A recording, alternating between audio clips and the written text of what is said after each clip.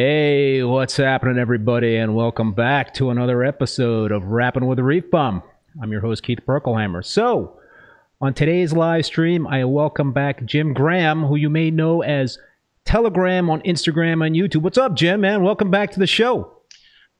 Thanks, Keith. It's awesome to be back. It's been a minute, and this is fun, so I'm looking forward to this evening. Thank you so much. Yeah, dude, we got a lot of folks coming into the stream. I see a lot of familiar people out there. Great Bearded Reef. Thanks, Paul, again for being the moderator. Oh, Yoki, man, Moki, thanks for the super chat, dude. Really appreciate it. Right off the bat, Moki comes through. So, all right, a lot of you folks know Jim, and he does his own live stream on YouTube and has a very large following on Instagram. Nearly 6,000 followers. Almost. Yeah, right? Yep, almost. And you've been in the hobby for about 9 years. Is that accurate? About 9. It is. All right, so Jim likes to take stuff apart, equipment, and to study the build quality and to better understand how things function. He is he has operated on a number of products from GHL, Neptune, and other manufacturers, right? And the data that he gets from his tests have yielded some very unique and unbiased insights. Is that an accurate statement there, Jim? I suppose it's accurate enough. I have my preference, you know that, but I do have as many devices as I possibly can. I do have all the controllers, and you know they all have their place. Yep. A couple of more facts about Jim, in case you don't know. He is retired Air Force. Thank you for your service there, Jim. Formerly assigned to the KC-135 aerial refueler, the B-2 stealth bomber, and the YAL-1A airborne laser. Pew pew. Yep. Additionally, that was a chemical oxygen. What's that? Go ahead, man. That's a chemical oxygen. They chopped that plane up, unfortunately, and a whole lot of people were pissed. They claimed it was due to toxicity, but I'll buy that. But it was a chemical oxygen iodine laser built into a 747 with 6 laser modules, each about the size of a Suburban, turned up on its nose. And if a ballistic missile was shot out of New York City, I'm near Washington D.C. So if a ballistic went out of New York in the boost phase, ABL flying around at 40, 50,000 feet would be able to target it, identify, hit it, blow it up, and all the bad pieces would land back down on New York. No offense, but that's what that thing was capable of doing. That was a long time ago. That was 2010, I think, somewhere around there, where it did its last shoot down, 10 or 11. And then that thing's gone. So who knows where that technology went. But it was a cool program to be on. Wow, dude, that is pretty serious stuff. I can't even wrap my head around that stuff. So what's Moki saying here? I see what's in the background. I don't think he's talking about me. What's behind you, dude? Air Force stuff. Air Force stuff. Like when Chuck Yeager re-enlisted me, because that was cool. He re-enlisted you, Chuck Yeager? Yeah, totally did. Whoa. Yep. He was out doing a discussion near where the B-29 pit is, so where they would drive the B-29 over the Bell X-1 to pick it up. That pit was in the parking lot of where I worked, where I supported the B-2 and the ABL.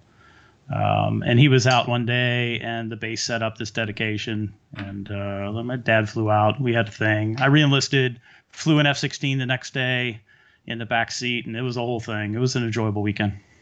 Dude, maybe we should just talk about your military background. It's pretty fascinating stuff. No, we're on the wrong stream for that. It's all pure. No. I mean, it's cool. It's all pure luck, though. I've been so lucky to be in the right place at the right time. For sure. All right. So before we get into the discussion here, I just want to thank the sponsors for the live stream: Bulk Reef Supply and Ecotech Marine. I really appreciate them supporting the stream and the show, and I also really appreciate all you folks tuning in. And as per usual, we would encourage you to drop some comments in the chat and questions. Questions are always encouraged. It's great to have an interactive program here.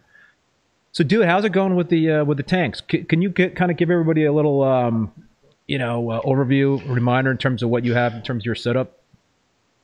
Yeah, I can. And first, I'm super tank envious because you're on this very clean tank and journey, and I'm super envious of that. I have some work to do with mine. I'm bringing in a 93 cube to replace my 45 gallon that I've had for 9 years. Yeah. My only upgrade in the last 9 years was the addition of a 40 gallon breeder that Moki gave me one day. And that's what's in the closet. So I've got the 45 cube, a 40 breeder, hooked up to a Fuge, and there's another 5.5 in there that I use to mix when I dose. What I dose usually goes into that 5.5. It gets blended up, and then gravity feeds down to 40. The 40 gravity feeds down to the shared sump, and a pump moves it back and forth. So shared water, about 100 gallons total, and it's a swamp. It's nasty. And Why is I that? have total Why is that? tank, clean tank envy. Oh, because I'm lazy and I work too much. And I haven't run filter socks in years, and I've got detritus.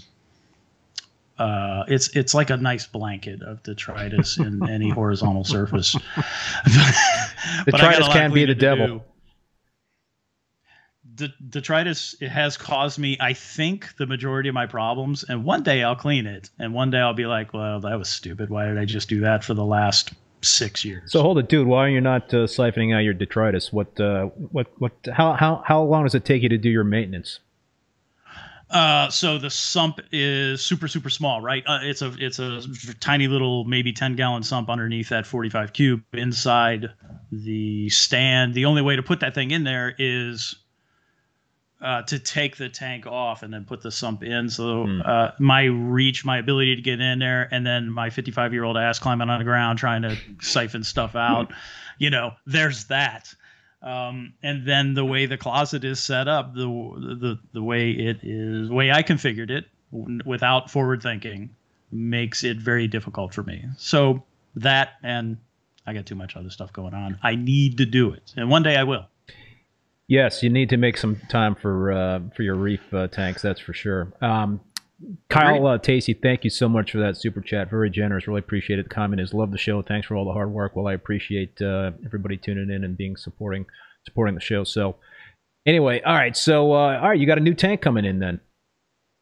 Yeah, it's been sitting out on my patio for almost a year now. Hold it, patio? It's like out in the winter weather and stuff. That's not good for the silicone.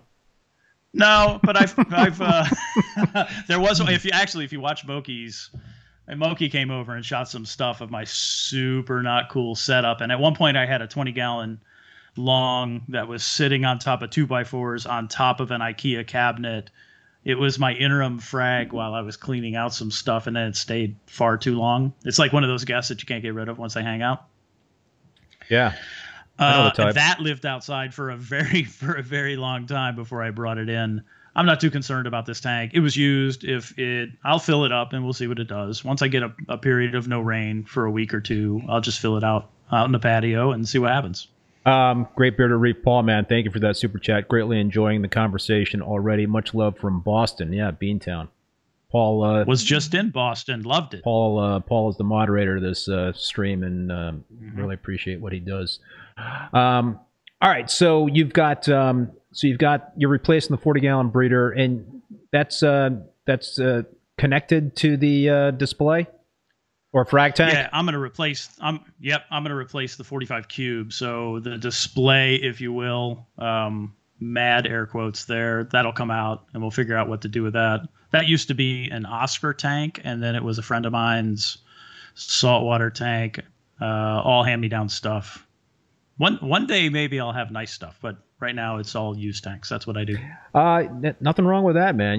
Nothing wrong with bringing old stuff back to life. That's for sure.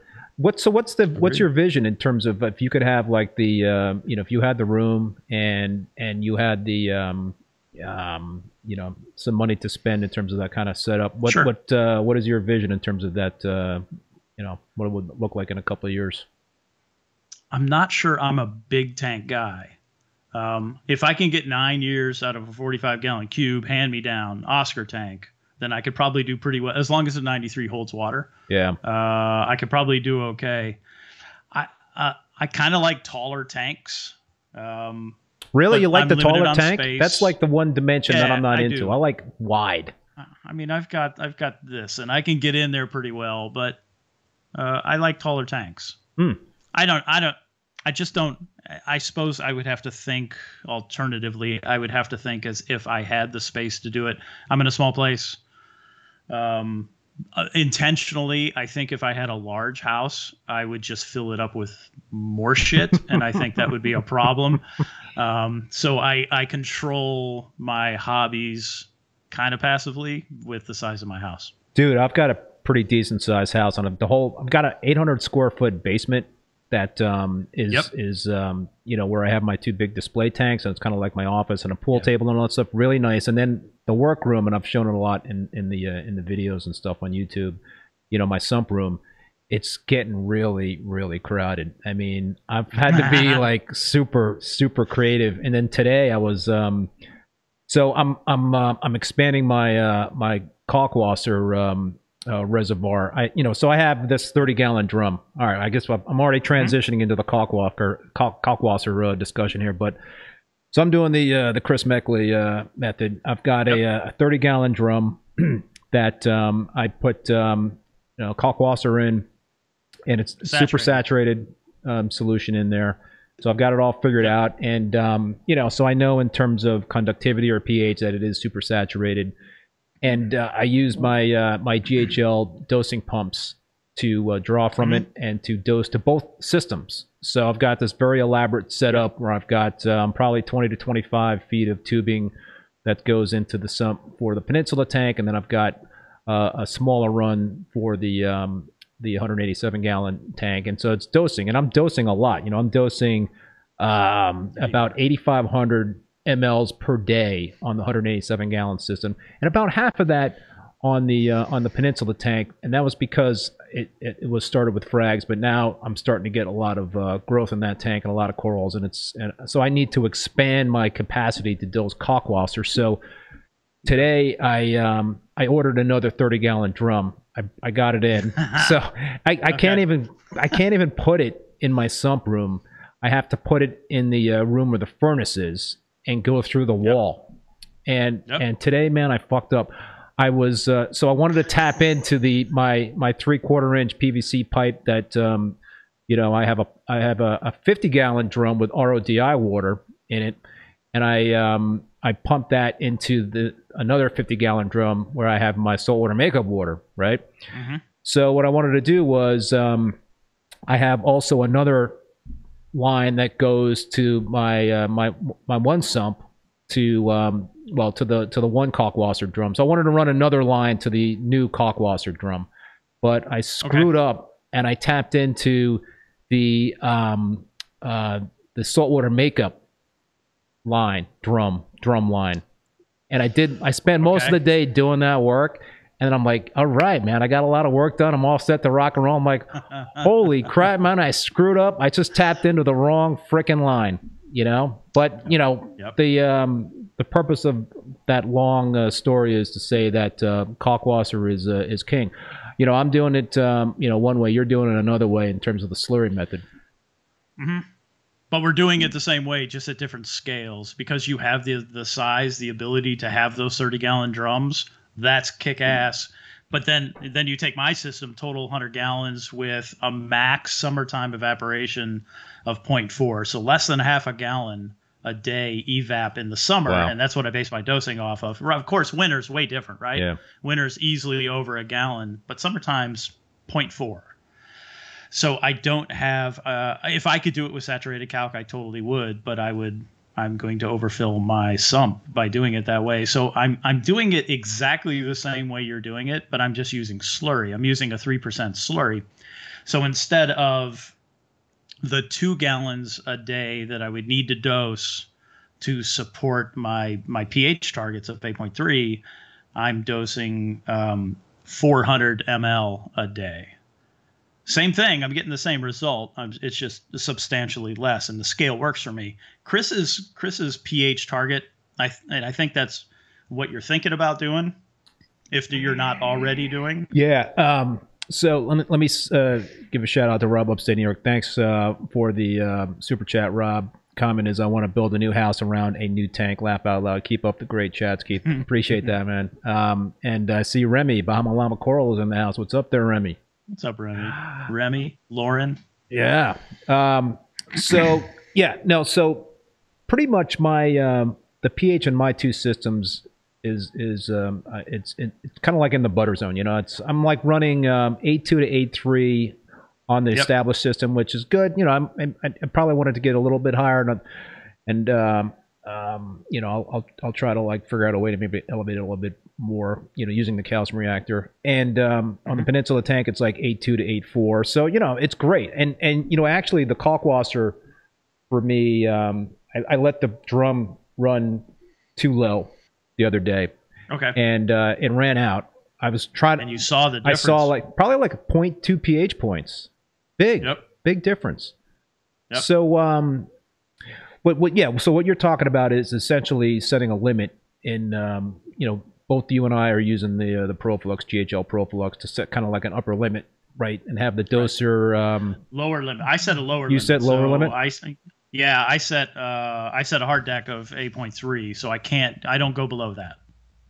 All right, so explain what you're doing then. So, I mean, lower and upper limits. The purpose of the lower limit is what? To basically... Actually, Lauren's in here, so I hit up Lauren. She lives in Australia, and it sucks for her that she lives on the ocean. It's just terrible. But what I asked her, she went out and she tested water parameters in a bay nearby, which I thought was pretty cool. So she took her test kits out on the boat, did what she had to do, and took those samples, and her pH was 8.3. And I was like, yo, what's your pH at night? I want to know the nighttime pH. And she went out. I have no idea what time it was, but it was certainly nighttime, and she measured 8.3. I understand that there's some fluctuations based on where you are, but in her particular case, she has a relatively constant 8.3. I was like, okay, so that's my target. If her Australian whatever is 8.3, then that's going to be my target. So I set that as my low. And of course, you're going to get that rise with photosynthesis during the day. That will take, I'll go up to 8.5.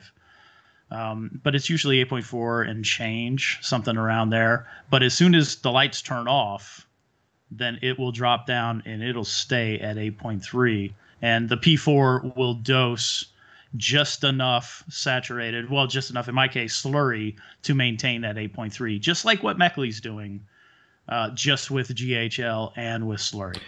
So do you have a set amount, do you have set amounts, during the evening to dose? I mean, are you no. It does it all by itself. It decides how much it needs to dose based on that pH reading. Interesting. So that's what you're doing there. Yeah, I'm basically not doing that at all. I'm pretty much figuring out what I'm evaporating and dosing what I think is close to that amount, when the lights are off. So kind of like doing a concentrated Kalkwasser dosing when the opposite the light schedule. Yeah, agreed. And I sent you my alkalinity because I'm often asked what the alkalinity looks like. Yeah, I'm going to show it right here. And you can see that it's a relatively stable, somewhere around 8 to 8.5. There was an increase recently, and that was while I was away. My daughter came over and she fed the tank just twice while I was gone for 8 days or so. And then there was no coral feeding, no trace dosing, no nothing. It was just slurry. So it looked like I had a little bit of slowed growth because alkalinity came up a bit, but I expect that to drop back down. Now I'm back to normal. Yeah, I'd have to investigate this in terms of whether or not that would make sense for me. I just don't know in terms of how much. I never really get. So the thing is, I never really get too much below that 8.3. But and we talked about this before earlier this week, I think, via email or whatever it was, that the GHL doser is really not the optimal way to be dosing Kalkwasser, especially at my volume. I don't know.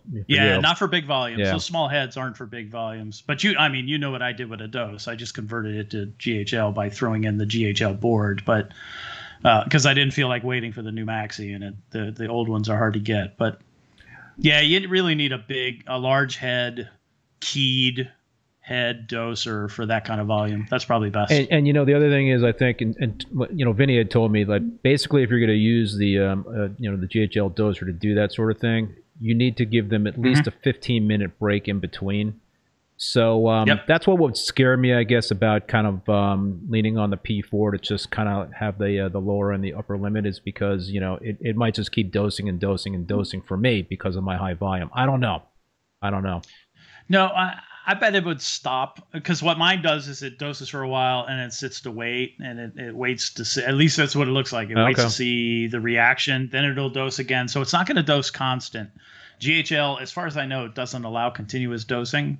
But I really wouldn't be worried about the motors. The steppers themselves are great steppers. I think it would come down to maintenance of the heads themselves. And I think you're a every 3 months or maybe more frequent. Every 3 months I do maintenance on those heads, and they're dirty by the time, you know, 3 months is up, and so I break out the acetone and I wipe off the rollers and the metal shaft there, and replace the rollers every now and then too. I mean, how often are you doing the maintenance on the dosing heads? Only when it gets to squeaking really loud. I Really? just sort of base it on squeak. Yeah, because I'm not in the basement all that often. I may be down there watching a movie or something, but if I hear, I mean, the squeak is the key for me.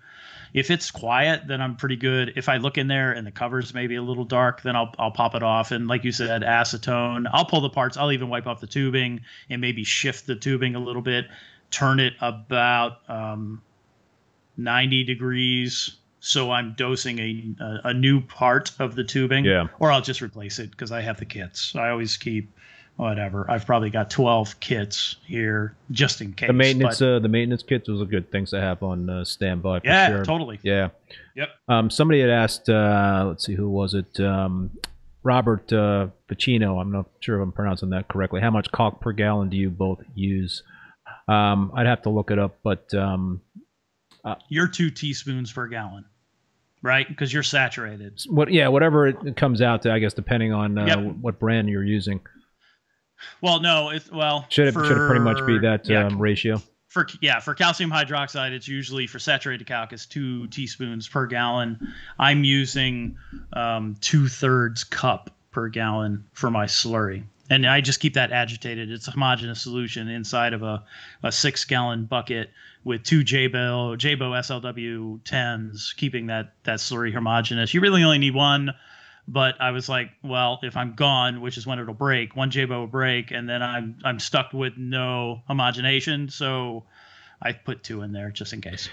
Moki, man, his another super chat. Thanks, dude. Really appreciate it, man. Thanks, Moki. Yeah, really. I got to go see him. I owe him corals, and he has goodies for me to pick up. Oh, well, that's going to be a fun. He's just down the road. I'm super lucky. Yeah, you are. I'm like pretty much in the middle of nowhere. I mean, great for skiing, but not for meeting up reef keepers. I got to actually make a trip over to New Hampshire on Sunday, take a road trip, meet some. Cool. I can actually see Paul and do some coral swap and donate some corals to the reef club, because I got a lot of corals to donate there, Jim. I've been eyeballing your sale. I was like, you got stuff like, I was looking what you have. You had Meckley's Light Bright, and I'm like, that's a sweet looking coral. I'm growing that out. I don't have it for sale yet, but it's close. It's getting close. I've got he's got this really cool encrusting Monty I got from, it's called the ACI Dragon Fruit.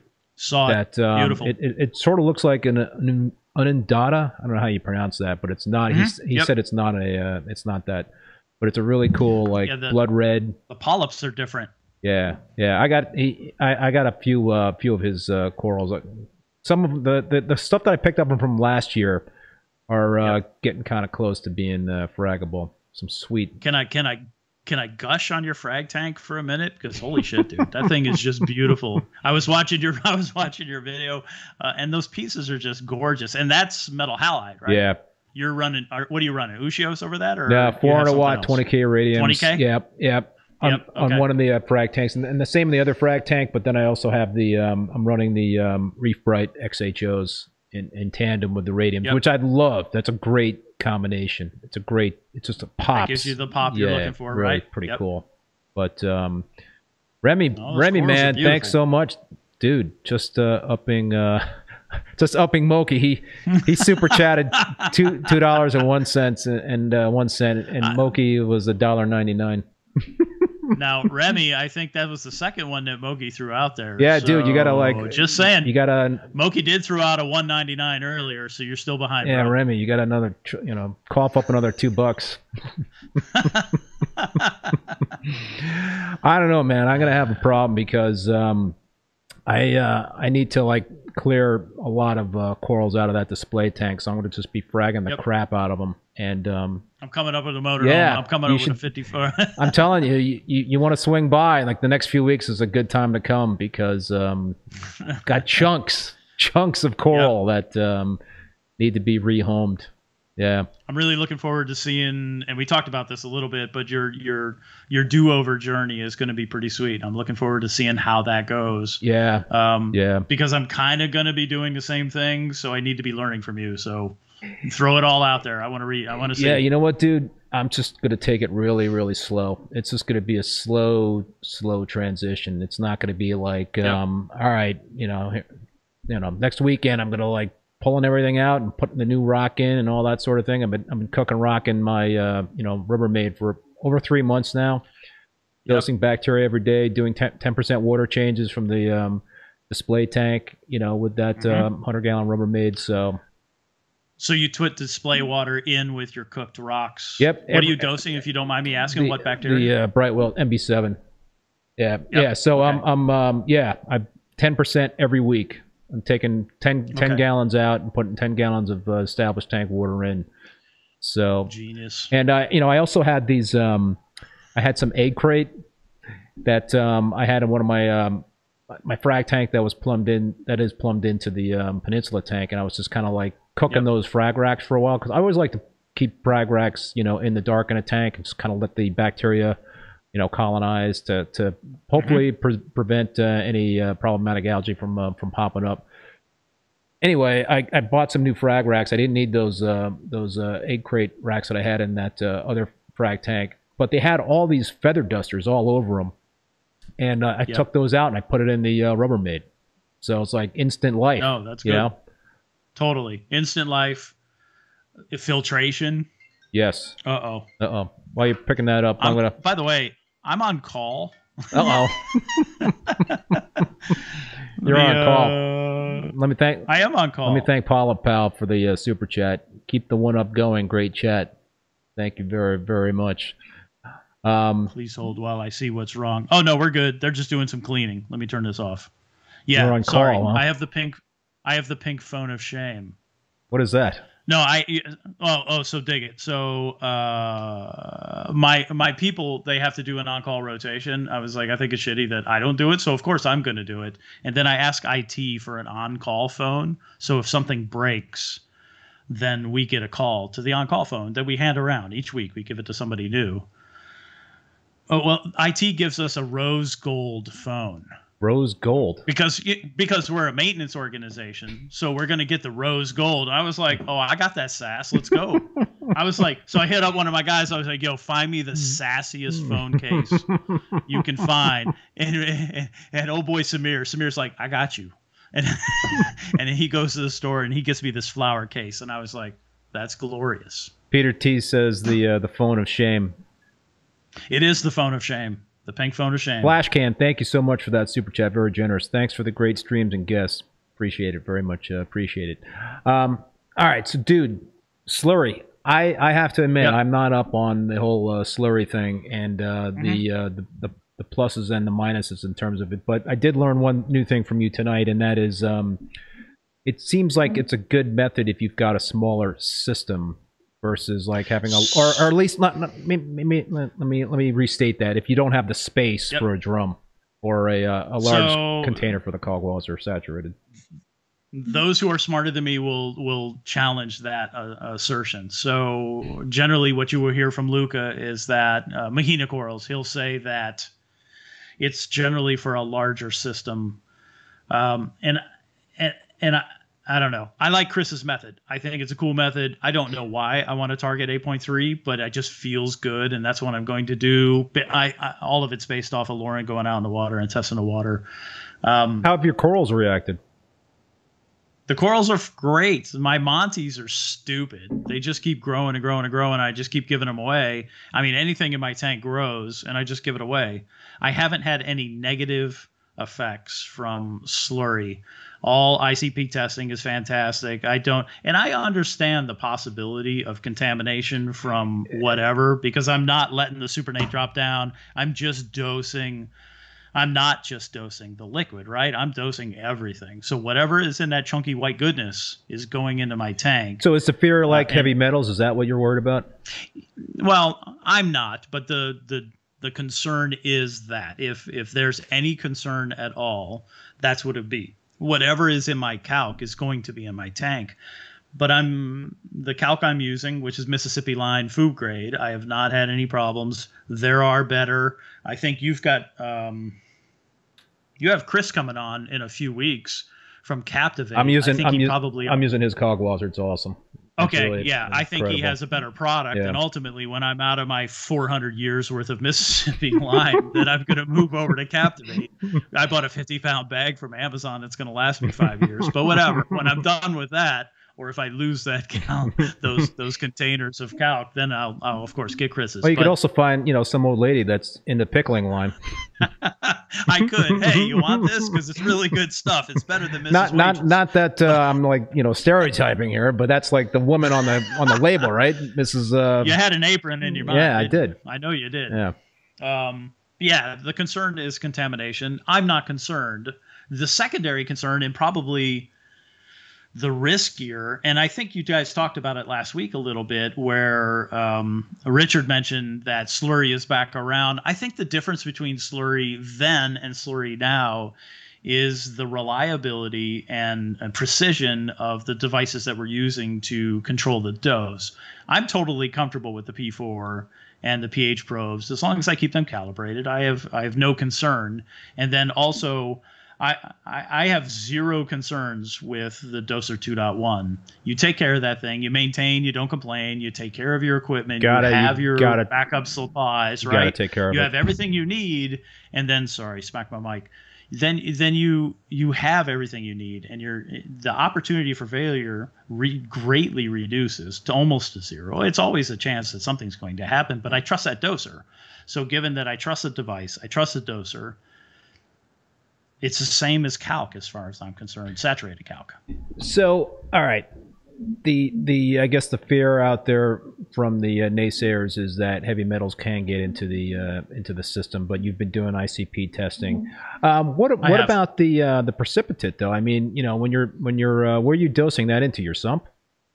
Yeah, so I dose it in two different places, much like you're doing with two different systems. I dose it to two different places within the same water volume. My phone's going off again. I dose into the sump for the display. So I have a dose head that is, I've got two pH probes. So one pH probe runs the display, one pH probe is in the tank. Those two tanks are on alternate light cycles. So one's on during the day, one's on during the night, that kind of thing. So the pH probe that's in the display controls the fourth head off the KHD, and it doses based on the pH of the display, and it's all coming from the same bucket. And then a frag tank does the same. So, I mean, I have it controlled. I don't think I have a concern there. I absolutely don't have a concern there. Otherwise, I wouldn't do it. But so it's not you're not concerned about it getting into pumps and whatnot. And I'm not. So the concern about slurry clogging up pumps is I've not realized that, right? I've got two JBOs sitting inside the solution itself, which is, it's a fairly abrasive solution, but those JBOs are holding up. Then I've got a JBO return they're pump. Stirring. Oh, they're absolutely How often are they stirring? Continuously. Wow. Yeah. Wow. Those JBOs don't turn off. Wow. I ran one for almost a year, and it got a little wobbly. The head got wobbly. It got a little loose, which is apparently something that happens with JBOs. So now what I'd have is both JBOs that are in that bucket, in that solution, turned down halfway, and they're doing a great job. Yeah, see, that's... Actually, go ahead. Luca and Rob, they've both done the same thing. Luca has one that's a couple weeks behind my original, so he's at a year already with a JBO inside slurry. Rob's about a month behind. What happens though if that JBO stop working, seize up? That's why I have two. That's why I've got two. Yep. Come on, I'm right. Redundancies, flight yeah. control system inside an aircraft.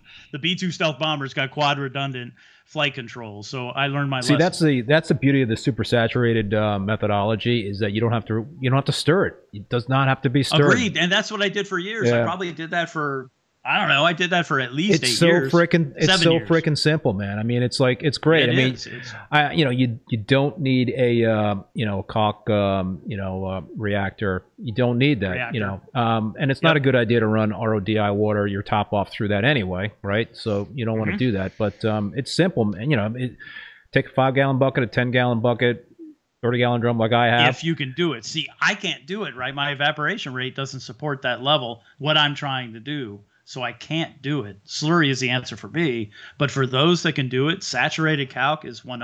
Like, I don't know why every single reefer isn't dosing saturated calc to begin with, and that's your foundation of your dosing. And then anything, once your corals overtake that happened to me. Once your corals overtake the alkalinity that you're adding with that saturated calc, then you could add two-part. You could add a calcium reactor, but I'm a firm believer that calc is the foundation of all dosing. It's magical. It's in terms of it's simple. It's simple. It's got like this magical properties in terms of coral growth and I don't know what it is, but so hold it. You're not doing no calcium reactor, no two-part. You're just solely Kalkwasser. Solely Kalkwasser, and that graph that you have is purely slurry. That's it. The only thing I'm dosing is to maintain pH, and I get the alk that I get it. Yeah, that's pretty impressive, dude, because pretty much everybody that I know that's doing whether it's a calcium reactor or a two-part, there's if you're using Kalkwasser, it's to supplement. And so I'm using some high capacity calcium reactors but the great thing is the calcium reactors are not really running all the time. So right. It's nice to be able to kind of like have the 1-2 punch in terms of Kalkwasser and the calcium reactors, no matter what you're doing. But for me, in terms of using the calcium reactors, that's why I have to run the Kalkwasser to keep that pH elevated. But I'm running a lot of it now and leaning a lot less on the calcium reactors, and I also have doing a couple other things to keep the pH elevated. See, I think I think what you're doing is, well, personally, I think that's the right way, only because at some point the media for your calcium reactors is maybe difficult to get. I think we already ran into that a little bit. Think so? Maybe down the road. It's a possibility. I think calcium hydroxide is easier to dig out of the ground than going to find old coral skeletons. I'm sure there's a supply for calcium reactors. I think down the road it may be a little more difficult to get. A couple of things here. I see some comments. People, let's hit that like button. We've got over 130 folks watching us, but only 57 likes. So let's get those likes up there, so more people can find us. UK Reef Bro, how often are you calibrating your pH probes? I do mine monthly. I was going to ask you that. So I've got I'm not at all. Whatever. I'm not hindered by controllers. So I've got the GHL running 2 pH probes, but then I've also got the eCoral, and it's paying attention, and I also have an Apex in the basement as well. So I'm taking, I look at them, and as long as they're generally close and I'm not concerned, if one starts to drift off, then I'll do it. If I were doing it and I was relying solely on slurry to take care of what I'm doing, then I'm probably going to be looking at those pH probes monthly, if not every 2 months. Right now, I have the flexibility to just pay attention to what the other probes are doing and then base my calibration off of that. Yeah, I basically calibrate my pH probes every 4 weeks, just to kind of, that's my routine. Do you calibrate or you just verify? Because I think one of the things that BRS did, and it was super smart to say, is that you buy this packet, and this packet costs pennies, and then you just stick your probe in there. And as long as your probe gets damn close to maybe 7 or that's 10, a good idea. whatever you're doing, then maybe you're just doing a verification, and you don't need to go through the whole calibration process. So if you throw your probe in and it says 7, you're like, that's good enough. Jim, man, that's a good tip. I learned something new like every day in this hobby. Hey, I'm just regurgitating. That's old BRS. They got good data. You know that. They do, but you got to recalibrate the pH probe and the KH director. You got to do that. Or do you? You do. I think. Well, that's why I have a HANA, right? I do a every once in a while I'll do a confirmatory test, and as long as it's close, I'm good. Yeah, interesting. And then also, I'm not controlling the KH, right? So same with me. Yeah, whatever it says, and then every once in a while I do a HANA check. Maybe my reagent's okay, maybe not. If it isn't, then I'll throw that one out and I'll go get another one. And then it's generally okay with the KH director. It aligns. All right, so have we milked the Kalkwasser top? Sorry for the pun there, but yeah, well done. Yeah, dose calc. I don't know why you don't saturate. Yeah. You don't have to use slurry. Everybody should dose calc. Kalkwasser, it's a beautiful thing. I saw Cindy even talking. Cindy was talking about she needs to spin back up her calc. Absolutely, yeah, you do. For sure. That big beautiful tank, get it going. All right, dude. So you're one of the lucky few that's had the ion director. Talk about your experience.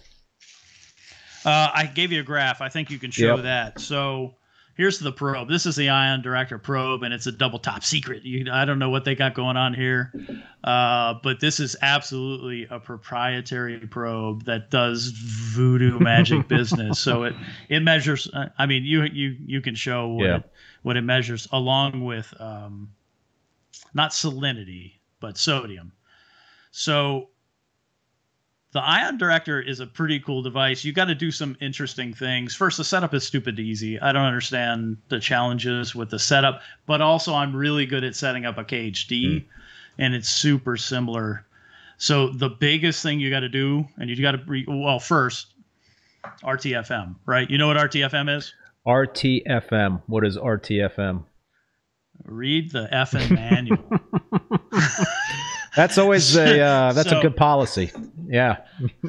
Always RTFM. I don't know why people don't do that. I think we're all accustomed to, we want stuff right now. We want to plug in our controller and go without reading directions, whatever. I mean, this is it's a smart device. It's a delicate device. It's a competent device, and you just need to read through the direction. First, if you're buying something, that's what I like about GHL.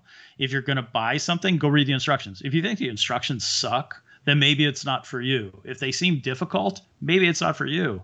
But go download the manuals, go download the resource guide. See, we're getting back on GHL, and I'm trying to do that. But go read the manual.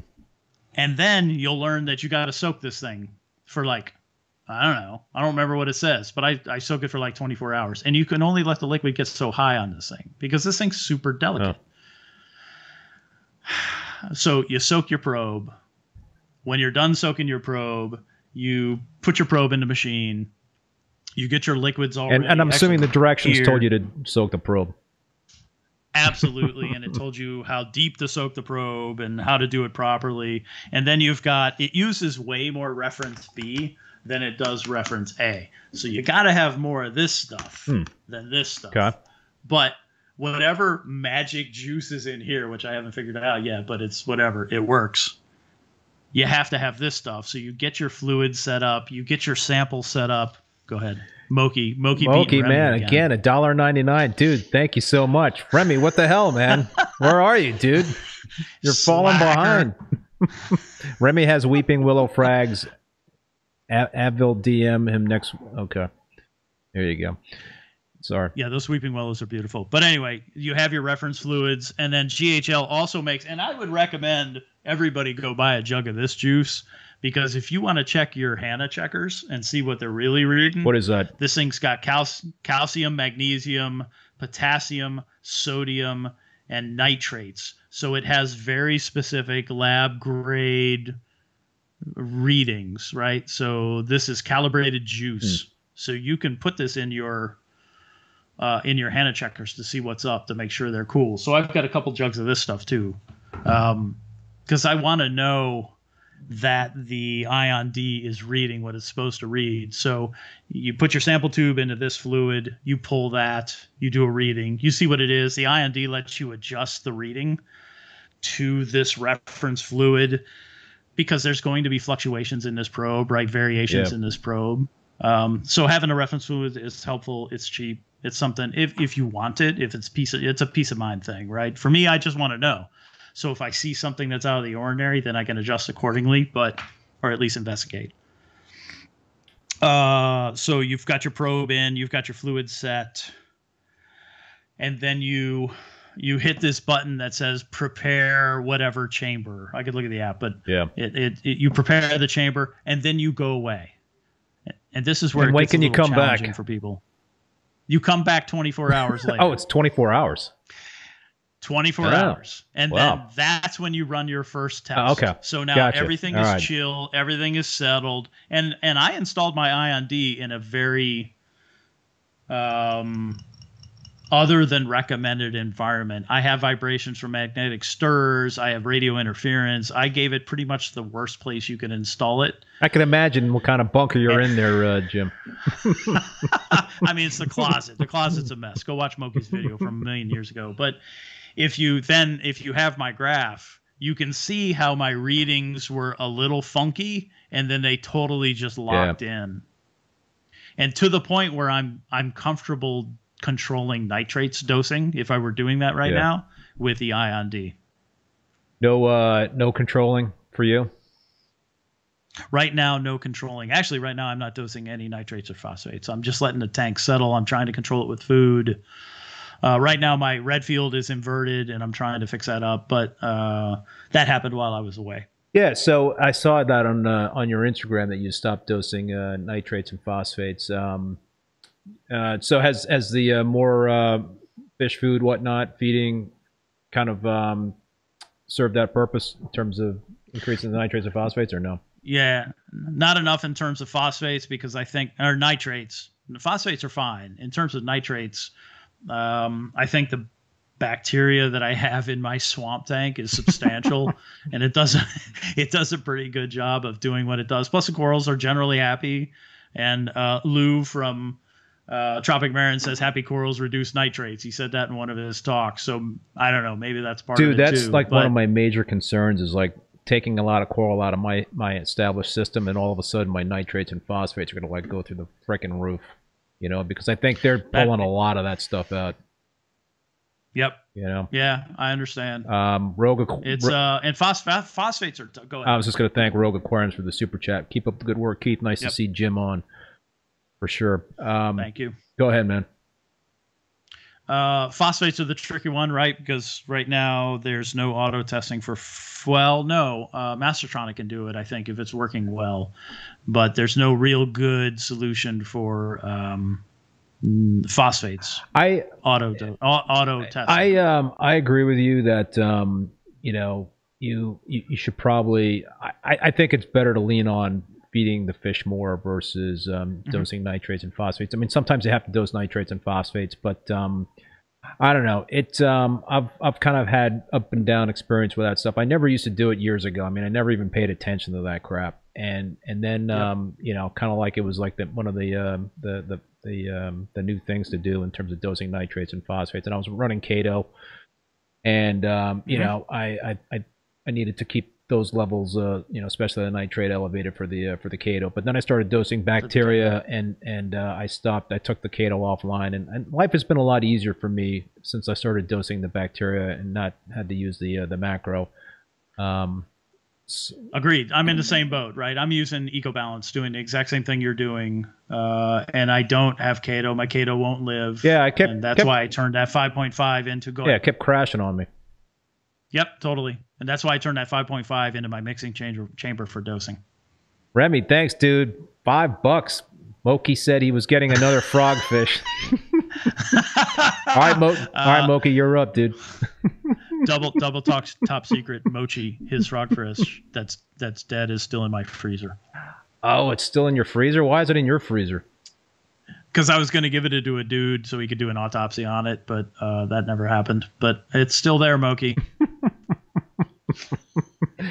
You know, maybe you could bring it back to life somehow with the I don't know. It's probably it's fish jerky now. It's no good. It's done dried out. Dried out. Yep.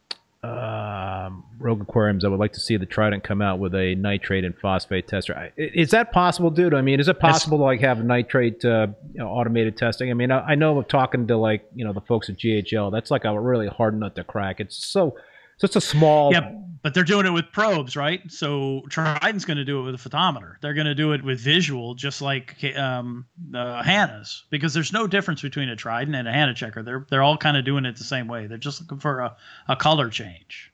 Right. There's no reason why they can't do it. It should be similar to what Mastertronic does. Yeah, I use the Milwaukee. Forget what it's called. It's I think it's a pretty good phosphate test kit, but a lot of times I'll test out at like 0 or near 0, but I know that I've got phosphates in the system, so it's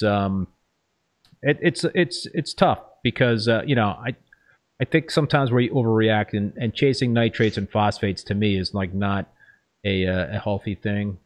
When you're keeping a reef tank, I think, you mentioned it before, you got to eyeball your corals. I mean, yeah, if you start getting a lot of like algae in the, tank and stuff like that, like for you, it's pretty obvious. Get rid of the detritus, that's a big thing. Right. Yeah, that might help. I can tell you if I dose nitrates, not phosphates, if I dose nitrates, then I'll get this weird algae growing. And as soon as I stop, then that algae goes away. Interesting. I don't know. Yeah. So it's, listen, we've got a lot of information, at our disposal. You've only been in the hobby like 9 years. So this is a lot more information than I had when I got into the hobby almost 30 years ago. I feel lucky, right? I'm able to learn from people like you, from Al. I started learning from people like Moki when he was doing whatever he was doing. Dude, I never tested phosphate. I never tested magnesium. I never ever tested for that stuff. I didn't care. What are you doing for trace? Because if you don't mind, right, the tank that you have your Metris over, that tank's growing like crazy. Yeah, it is. I think those are the pictures you're posting, right? What are you doing in that tank? I think it's a combination of, Chris Meckley thinks it's, pH is driving that. The pH in that tank is like 8.2 to 8.4. I think the Mitras are, I'm digging the Mitras. You did me a solid, man, and provided me a spectrum that I'm using in the Mitras. You still using that? Oh, yeah. I didn't change that. Oh, that's I didn't awesome. change that. Okay. So it's what Jim did for me was created a spectrum that mimics 400 watt 20K halides, right?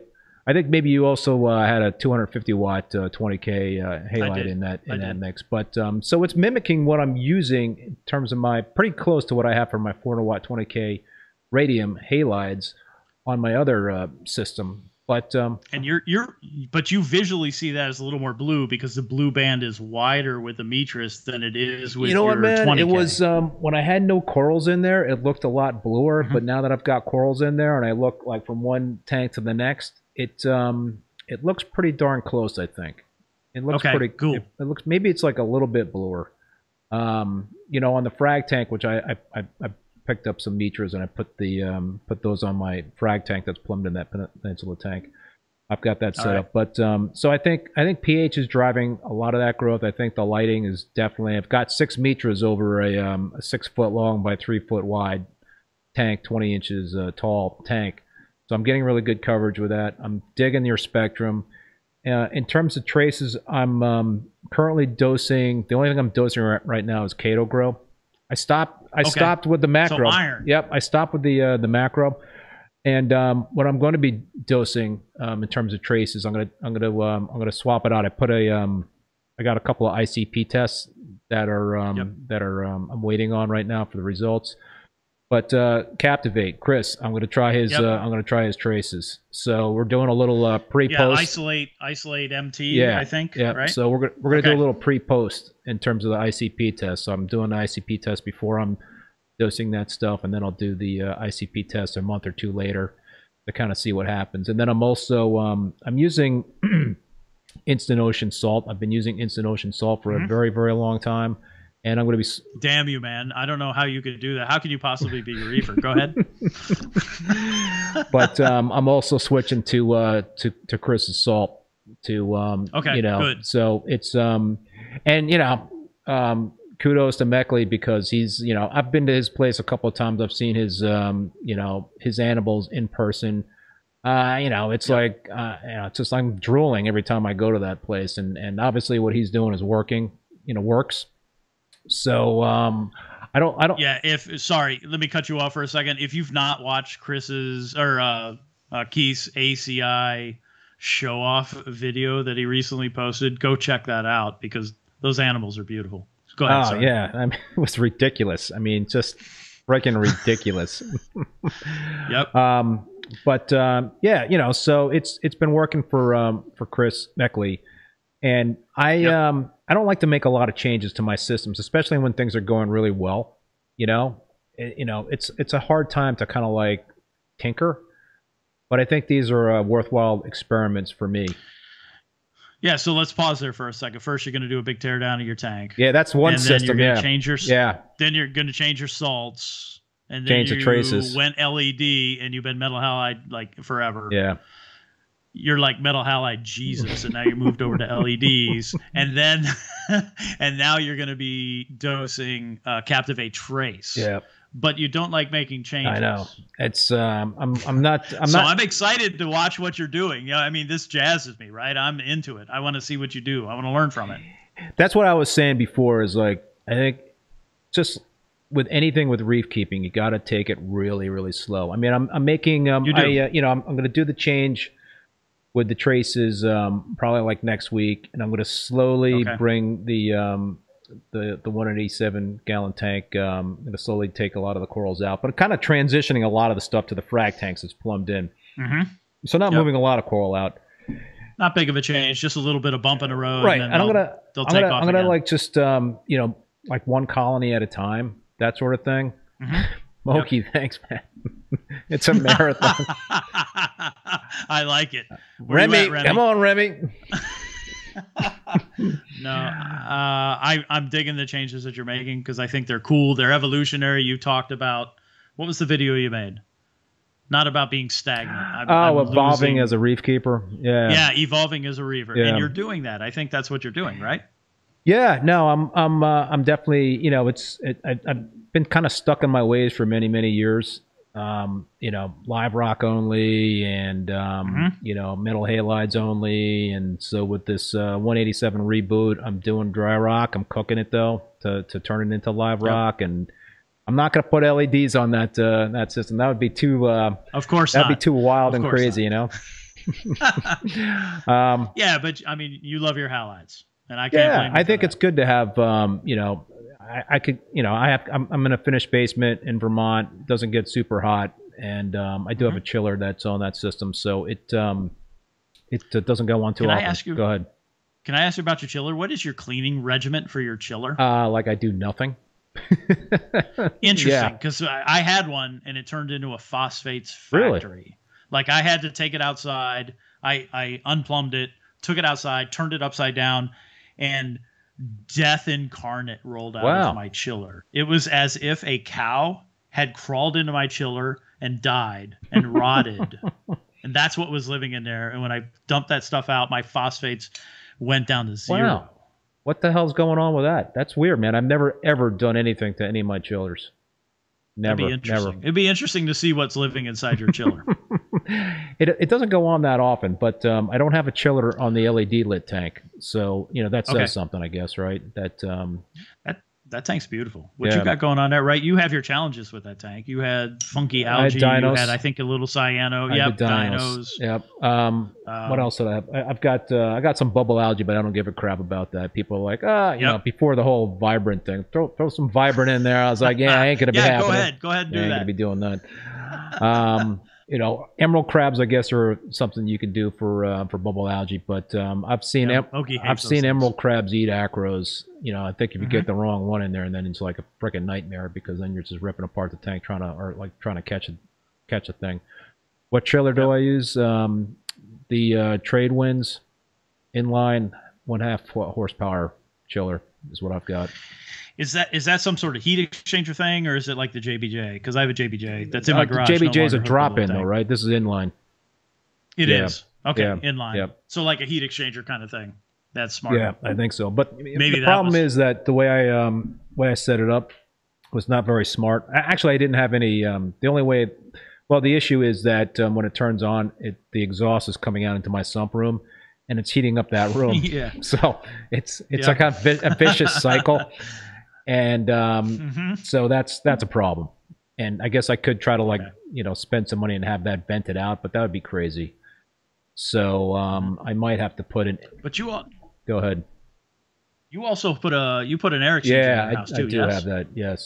Yes. Okay. But that doesn't help in terms of the cooling issue. But that helps with the pH issue for sure. Just pH. Sorry, that distracted That's given me like 0.2 pH points, which was huge. That's good. Yeah. So I have a similar thing, and then I have an Ecobee thermostat that allows me to run my fan in my house so many minutes each hour. And I've been doing that for years, and I think that's been helpful because I took apart one of my cold air returns up in the attic, so I'm always pulling in fresh air directly to the furnace, which then pushes it throughout the house, the basement being closer to the furnace. It's similar, I think, to what you're doing, only I'm running my air conditioner more in the summer because I'm pulling in more hot air, and I'm running my furnace more often in the winter because I'm pulling in cold. But it does pull in more fresh air. I actually had to add a window AC unit in my basement here after I added in the second system because it was just that additional heat from that system really kicked my chiller on a lot more for the other tank. So I needed and then humidification too, right? Your basement's relatively humid, or no? Nah, not bad. Not too bad. Because the window would help with that too. Yeah, good thing is I've got several windows in here, and I can keep them open if I to avoid turning on the AC. The other thing I'll say is that I've got some industrial fans over my frag tanks that are hooked into my P4 that will turn on. I think it's 79 degrees to kind of try to nip the keep the chiller from kicking on. And so that's even happening in the wintertime. I'm getting my fans are coming on. Are you doing something similar? Yeah, I have a big old computer fan that's about this big. I mean, it's huge, and it's hooked up to the P4, and the P4 measures whatever, and it just blows across the frag tank when it does turn on, and it works great. And I was able to remove the chiller, so even in the summertime, just a fan was enough. Paul, Great Bearded Reef. Pitho, am I pronouncing that correctly? Pitho crabs are good for Valonia as well? I've never heard of Pitho crabs. So, dude, you mentioned my video in terms of how I evolved as a reef keeper. You've been in the hobby 9 years. How have you evolved as a reef keeper? Have you? Reefing to me is just one big grand experiment. And I've said it before, and I think it's relatively true. As long as you follow your methods, BRS's methods. I mean, the videos that they put out have made reefing incredibly easy, right? So you follow those methods, you can generally be successful. To the point where I'll say that most anybody can grow a mixed reef or SPS tank. I think it's gotten to the point now, correct me if I'm wrong, but I think it's gotten to the point where most people can be successful with a reasonable amount of money, with a reasonable amount of equipment, and grow some coral. Yeah. That's boring to me, right? Yeah. I want to see what I could do. I want to take Meckley's method and Mahina. I'm into mashups, right? So I want to take Meckley's method and Mahina's slurry, and I want to figure out how to make. When I listened to Chris and he was talking about pH control, I was like, well, shit, why didn't I think of that? So then I immediately that same day went down to control pH. It's just one big grand experiment for me. So it's me being able to take like my Gen 4 XR30 that was sitting over the display. We're in the middle of renovating the basement, so I have to move the fish tank out of the corner where it's lived in for whatever 9 years. I posted the pictures of the wire goodness that was living behind there because when something broke, I just cut it and left. My line management sucks. Oh, mine's horrible. Right now, it looks really good because I pulled the tank. So I had an XR30 Gen 4 over top of that tank. Then I hung the Sky over top just to see what it looked like. And I was like, well, that looks damn near exactly the same thing. And then when I pulled the tank out, I put a Nycrew 100 over the same tank. And they all kind of look exactly the same. Over a 45, you can get away with most anything. I like experimenting. I like being able to look at a spectrum of light, like a Gen 4, and look at the spectrum of the Sky, align those two, and then look at the spectrum of $150 light and go, yeah, I can get damn close to those two and put it over the 45 and then not negatively impact the tank. So it's that kind of experimenting. I mean, with the bar lights, that whole thing, with everything. I just like experimenting. I like changing it up. I just get bored. So I turn it into something else. Or like dosing. That's why I asked about trace, because I did Red Sea trace colors forever. It was super successful with that. Minimal water changes to no water changes. I did no water changes for probably a year and a half. How'd that go? Now I'm back to it was fine, especially with the Red Sea Trace. I had great ICP. It all looked pretty good. I did one end dock, and it looked like I needed to do some water changes. Now I do very small water changes, and I'm playing with Tropic Marin Trace because I want to see what that looks like. I'll do some ICP because my trace sucks right now because I stopped Red Sea. And then when that's done, I'll let Trace suck again. Then I'll go to Captivate. I just want to see the difference. I just use it as one big grand experiment. That's cool, man. I mean, you're very data-driven, it seems like. And I think, listen, technology has got a big place in this hobby. And it's, I think you can kind of prove that, if you do kind of stick to that sort of approach, that you can have success. But that's a great thing about this hobby. Is like I just saw somebody made a comment in the chat here. I'm dumb and I can grow SPS. I mean, so you're not if you're growing SPS, whatever. You're doing something right. And Aaron, that's hilarious. But it's all about success. So what's your measurement of success? If your measurement of success is an Acropora that's alive and actually showing a little bit of polyps, hell yeah, that's Acros cool. are really resilient. They are, but not when you're using a swamp tank. There are some stuff like actually my SPS or my LPS has a hell of a hard time in my tank, but my SPS, my Disney's fine. It doesn't care at all. Yeah, it's weird in my Peninsula tank. I can grow like LPS like weeds in my 187 gallon tank, but I cannot really keep any LPS. I've got a Red Ghani. I've got a Duncan frag from one of my. I got a big Duncan coral in my 187 gallon. I got a Duncan frag. Yep. I've tried putting in some green Ghanis. I've tried putting in some other LPS. And no go. I think I've got pyramid butterfly fish, and I think they're bugging the LPS. I think, but I also got a shit ton of flow in that tank too. Yeah. Okay. That could be it. What about Pactinias? I am actually going to be picking up a Space Invader Pactinia this weekend when I make my trek out to New Hampshire. So I'm going to try that. Good, because I grow them so quickly, I just give them away because actually it was the original from Moki. Moki's like, hey, this needs help, and I was like, yo, I'm not good enough to do that. I'm gonna kill your Space Invader. That was your prize coral. He made me take it. And that was years ago now, and the thing just keeps growing. I just keep giving it away. And then Lim Reef Nerd, she gave me a rainbow Pactinia that's super pretty, and that thing just keeps growing and growing and growing. Those seem fine, but how do you frag those things, man? You just take out the old bandsaw and just boom? Nope, you don't need that because it's super, super thin tissue. Oh, really? And yeah, you just cut it with scissors or you cut it with a bone cutter. Huh. So sharp scissors, like something like a Fisker or something like that, is actually best. You just slice it because the tissue is so thin. Huh. They get nice and balloony. Okay. But when they lose all of their water that they hold inside, they get super, super thin tissued. So then you just slice it, wait for it to drain out. The skeleton is real thin. But yeah, it's really easy to cut. And then you glue it cut side down.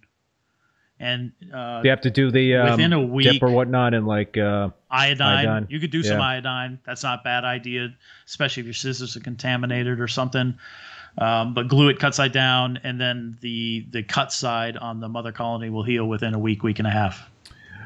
Calypso's Reef, SPS's cherry on the top of the cake is something about it that keeps you on the hook to it. Yep, for sure.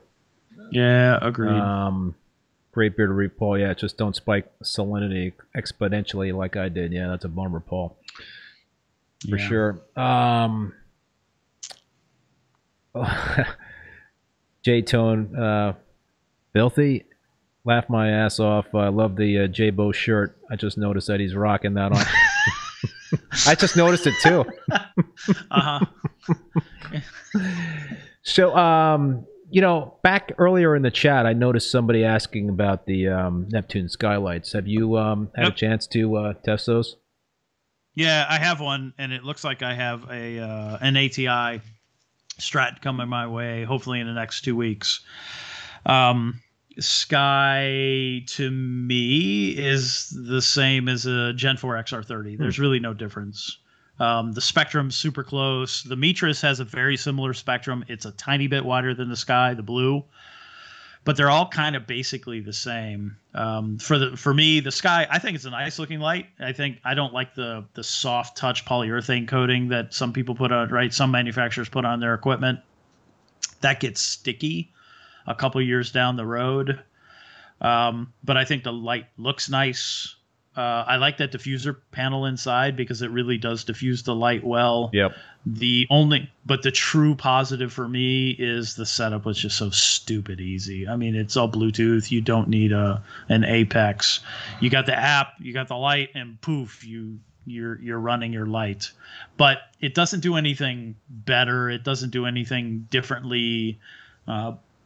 You can buy a Mitris LX7206 for less money, and it will beat the Sky in a couple different things. One being spectrum, and the other spread is neck and neck. But I mean, it's just another reef light. Right. So let's talk a little bit. So last week when I had the panel on, when I had Ben and Rich and Tulio on, we talked for a while about the whole issue with LEDs and certain fixtures having a lack of UV. But we did not mention that is not the case apparently for all LED lights, right? You've done testing and found that there is UV that can penetrate down to corals. We're not saying that this is making a difference in terms of coral health or not. I mean, I think there needs to be more research and studies done on that. It's there's a lot of anecdotal kind of evidence that maybe there is an issue, but can you just kind of share what you've found in your testing? Yeah, I'll be super clear that my focus on pH is totally marketing, and then secondary to that is coral color, because I'll have a Disney that lives under the Mitris, and I'll have a Disney that lives under the Gen 4 XR30. Radion does not have UV, but a Mitris does, and the color is going to be different at the same par levels. The color of the Mitris Disney is going to be a little more vibrant, and then if I move it to the tank with the XR30, it does look different. So they are coloring up differently. That's not health related. I'm not talking health at all, and I want to make sure that that's super clear. I have no effing clue if UV coming out of a metal halide from 350 nanometers, like a 20K radium, or an Ushio does really good job of 350 to 400 nanometers worth of UVA.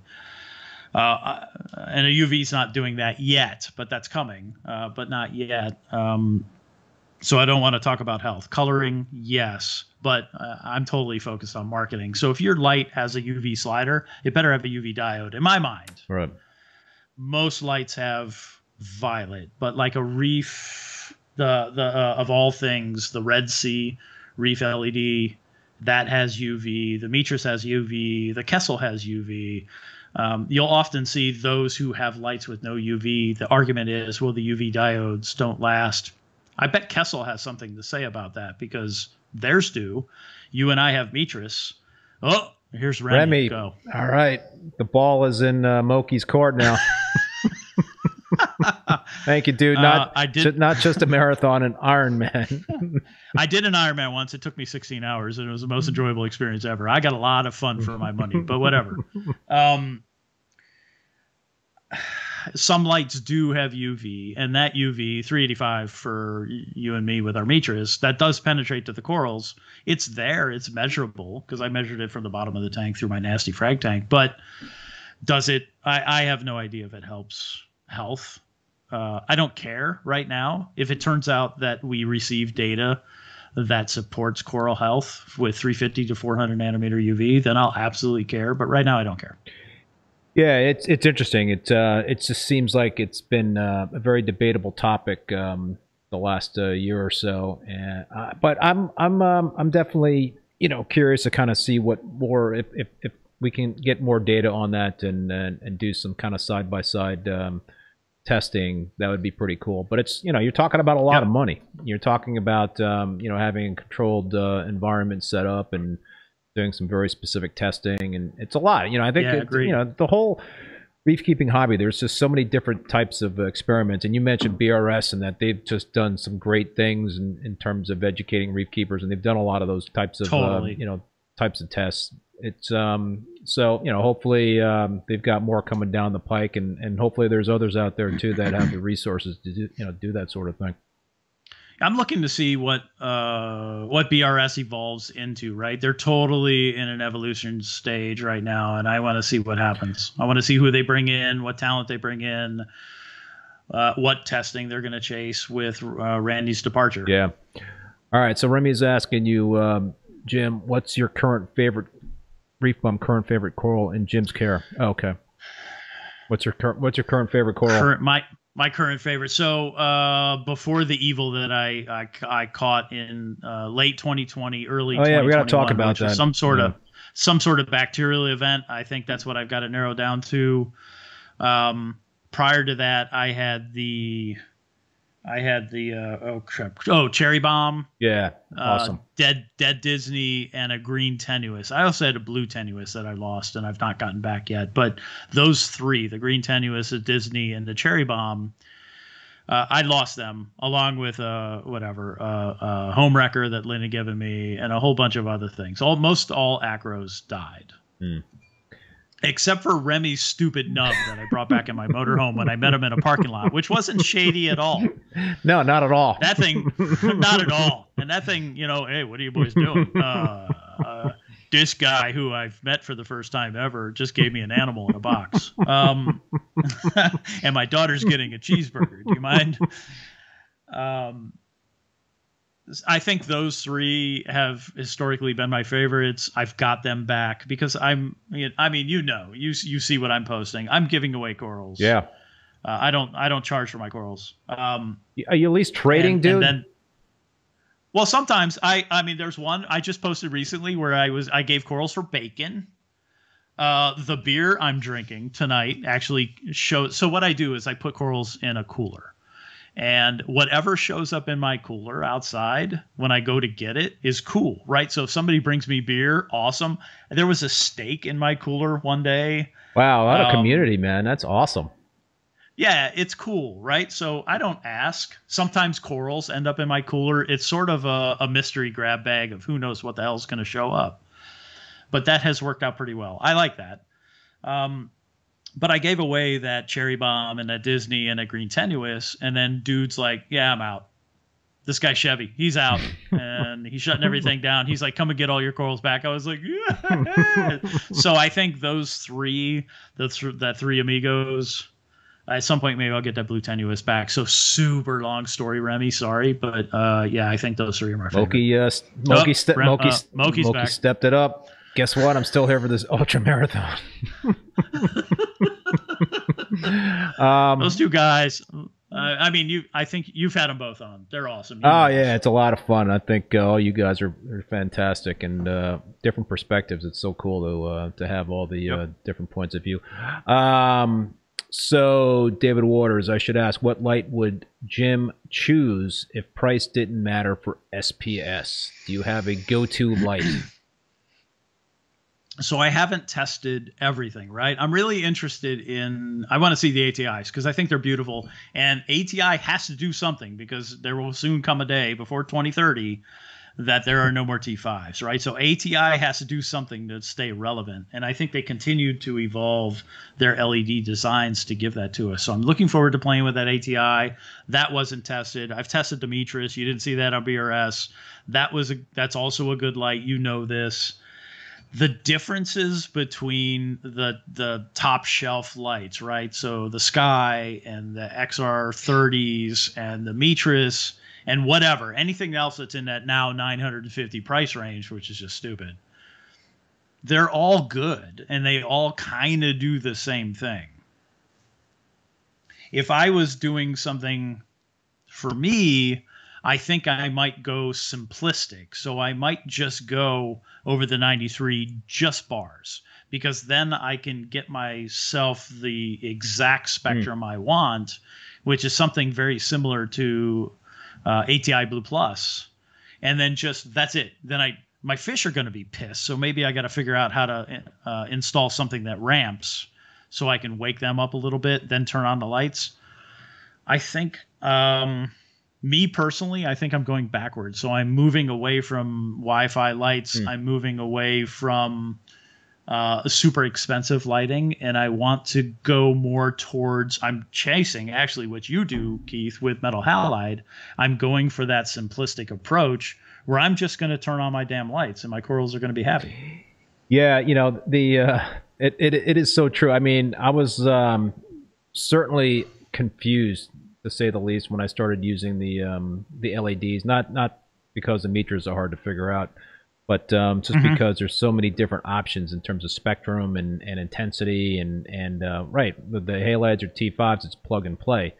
But with the LEDs, there's just all these different light schedules that are out there, and people are, oh, you got to use this one, and this one rocks, and this is the one that this guy is using, who's growing corals like crazy, and so it was confusing to me, you know. And B, you've got to like turn, you know, I've got 6 lights, and I've got to, each one of them, I got to turn from the you know, into photo mode when I want to take video or pictures. You know, it's you do it's a pain in the ass, man. You know, it's like you do, because they like to flicker, right? Some lights flicker. Yeah, so that's a pain in the ass. But I you know, I forgot what my whole train of thought here, but I think. See, I went simplistic. I'm right. All right. So what I was going to say to you, man, is like, you like tall tanks, then you might have to do like halides, because, you know, I think that's what the public aquariums are still kind of sticking with, the halides, is because of the whole penetration issue. But the Mitras, my Mitras though are cranking out the par, and you know, I've got a lot more par with the Mitras than I do with my halides, and my par range is like between 300 at the bottom, 350 at the bottom, to like 500 at the top. And under my halides, that's a 20-inch tall tank, and the halides in my 24-inch tall tank, you know, the par is like 200 to like 350. So I think, yeah, and that's without lenses, right? The Mitras doesn't have lenses, right? They're powerful little suckers. I mean, they're all kind of the same, right? So you see those lights that are generally relatively the same wattage. They're all putting out basically the same par. But a Mitras does a pretty good job without lenses, and great spread, good color. So a couple of other questions here for you, Jim. Great Bearded Reef Paul's asking, possible to chat about solar on the reef? He said that you had a video on that in the past. Yeah, I do solar. So what I did is I put up, and I want to do more. Actually, I was just talking about that with my wife yesterday, day before, whatever. I've got 400 watts of panel up on my roof. And I just climbed up there and I put them up there, because you can buy those things from Amazon. Then I've got an MPP solar charge controller / ATS / inverter. So it's like a UPS that you buy at Staples, except I've got solar connected to it, and the battery inside are now lithium iron phosphates. Ultimately, it's used for my backup. So what happens is, during the day, the tank runs off of batteries, because the solar is feeding the batteries. And then at night, because now my batteries are charged up at the end of the day, now that's my UPS. So that covers, and because I have enough batteries, my heater's on that as well. That is my backup source. Now, I also have it configured so I could hook up a generator. Last resort, I'm plugging the Tesla into the system to give me the power from the big battery out of the car. So I go look, I know I'm a little overpowered, a little overboard on my backup solutions. But I think solar, especially DIY solar, if you happen to be able to access your roof, or you have a shed or something like that, it's so easy to do. And then all you're doing is adding more batteries. So the more batteries, the magic is in the battery. So lithium iron phosphate. So the more batteries you add, the more backup you have, the more the less likelihood you have of a power failure. So that's your power backup, essentially, is utilizing the solar. Yeah. Yeah, three phase. So batteries first, that gives me time to react. Then I come home and I get the generator out. I've got, well, there's four phases, I suppose. I could go get the RV. But there's the generator that's in the garage. I have another portable generator in the RV that I could go get. And then last result is I hook an inverter up to the Tesla off of the 12-volt battery that's fed by the big battery, and then I void my warranty, but whatever, my critters stay alive. So you're using a portable gas generator? Yeah. That's my secondary. So what? Solar gets me. Solar. Go ahead. My question was, how long can your tanks be on auxiliary power during an outage? Depends on season and house temperature, right? If I'm during the summer, it's super easy because my heater's not running. And I'm just running a fan. So I'm moving all the power heads. I'm moving the return pump. Everything's connected to that. And I can go for whatever. It's a decent period of time because of the batteries. Batteries continue to get cheaper. How long? You can get you can get a 100 amp hour battery for $300. How long can you go? I don't know. Oh. I haven't done days? No, not days. I'm going to go hours because I just need that to react. What I need, and it's only going to happen when I'm gone, right? So I need time to be able to call my neighbor, call my daughter, call whoever to come over and plug the generator into this and this.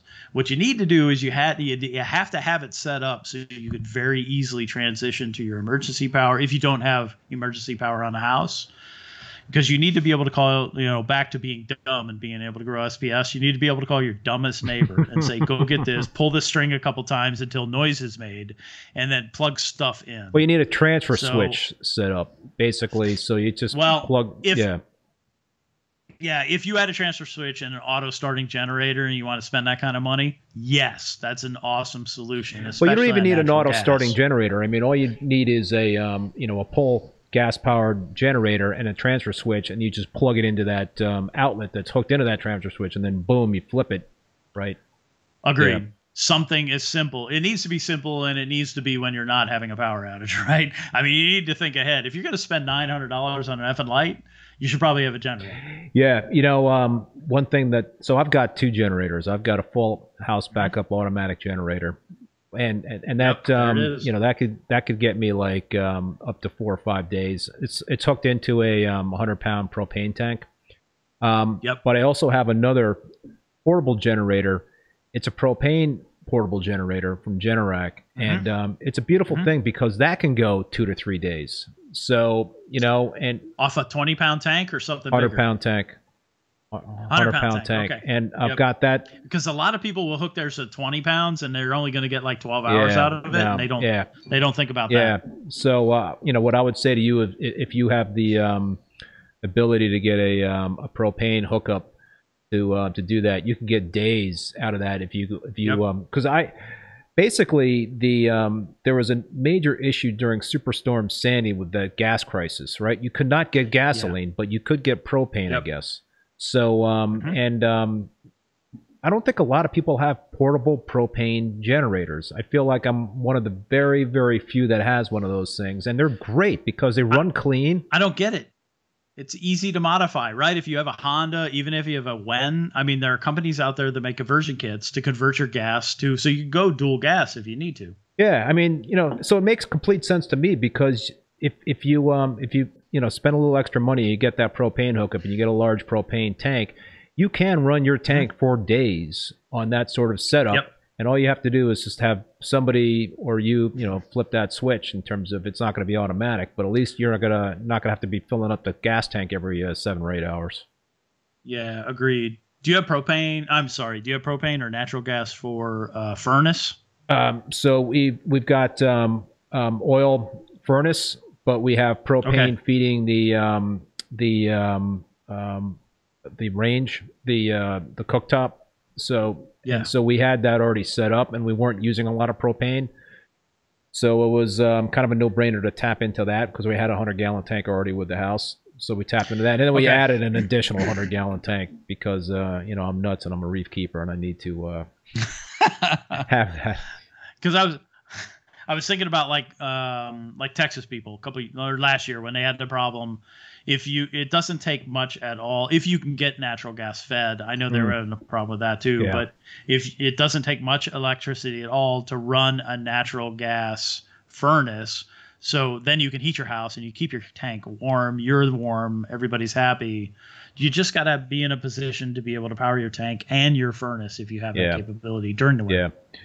And then fans during the summer. So just taking a look at some of the chat comments here and questions. Russell Adams, Jim, what do you think about how companies market their products? You had issues with the Sky. It all comes back for me. It comes back to UV. What I had was an NSI member locally telling me, swearing up and down that I had UV, and I was like, that's bullshit, because I can see the graph that Neptune posted on their site. Not to bash Neptune. That's not my goal here. My goal is accurate marketing from all vendors. I don't care who that vendor is. It's important to me that marketing is accurate. I don't know why. I'm just old man grandpa about that. The Sky does not have a UV diode. And then Terrence went into this stream that tried to explain away the UV thing.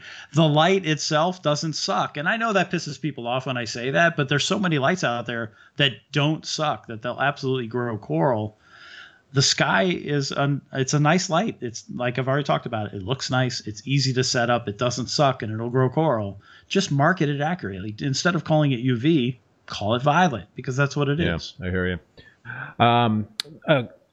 Going back to the solar question, TSG610 is asking, Jim, do you have a brand of batteries that you suggest for do-it-yourself solar? Anything from Ali E. So actually, if well, we'll see. I like building my own, but maybe if I can get good deals from AliExpress, then I'll buy one. What you need to look out for, actually, you don't need to look out for this, because there's a cold temp charging limit thing. If you have lithium iron phosphate, you can't charge it if it's cold because it'll damage the cells. That's mainly for RV use. You can build your own. Rob in here actually I think he was building his own 280 amp hour pack.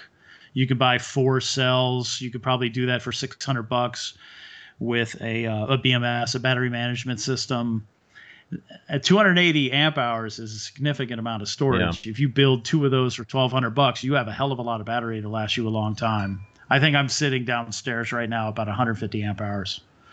But there are so many good manufacturers. Actually, Will Prowse, if I may. I mean, this dude doesn't know me at all, but there's a YouTuber named Will Prowse who has built himself a pretty decent fortune on battery videos, along with automatic transfer switches, solar charge controllers. If you want to learn anything about that kind of stuff, because that's where I went to learn, go check out Will's videos. He'll walk you through everything you need to know, from incredibly expensive systems all the way down to DIY, and then somewhere in the middle. And he's got a good website with links that take you to those batteries, those packs, those ATSs, those automatic transfer switches. Sorry, cool. All that kind of stuff. Cool. Yeah, watch Will. It's right there. Mark said it. Oh, watch Will. Yeah, there you go. Yep. I don't know what's going on with Remy and Moki, man. They've been pretty quiet here. I haven't seen any of the super chat wars going on. But they're hugging it out. They got together. Right now, they're just super chatting each other. I don't know, dude. We've talked a lot about a lot of different stuff. Anything else you wanted to talk about tonight, or anything else? I talked about that leaf, that light bright that you have. That's freaking beautiful. Last week's stream was amazing, and I had a really good time watching that. That was a lot of fun. Actually, I was watching that while driving back last week from the RV trip. We talked about Mitris. That was in my notes. I liked that you're seeing the growth that you're seeing. I still want to understand, like, your what you do in that tank, because that's a relatively new tank and it's growing like freaking crazy. Yeah. So I think you got something magic going on there, and I like it. Not everything's growing crazy. Not everything's growing but no. There certain pieces are like just going crazy, and but it's good. But that's a cool series, right? You take from the ground up. You go like, here's a dry tank, whatever, and then you talk about your lights, and you talk about what you did, and you talk about the challenges.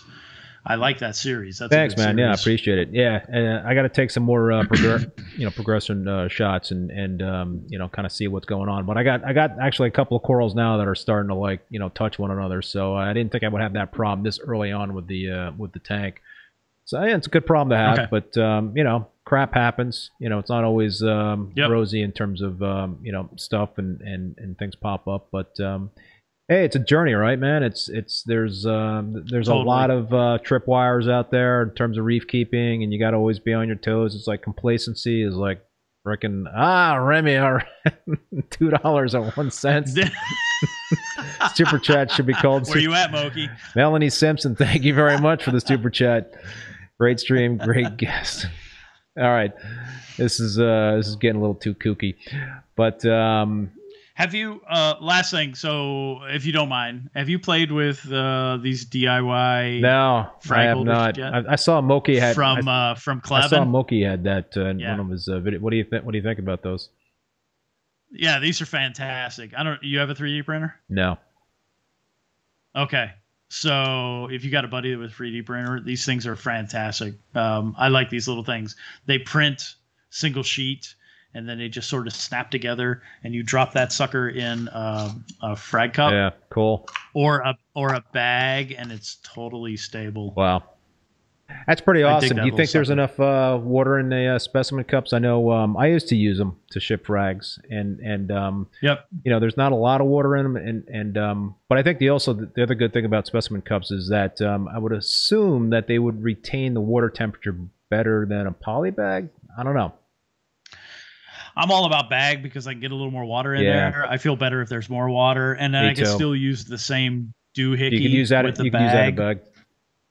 Yeah, absolutely. Actually, Chris has a four-sided one to protect the frag that's inside there if you're using it. But I just use this one.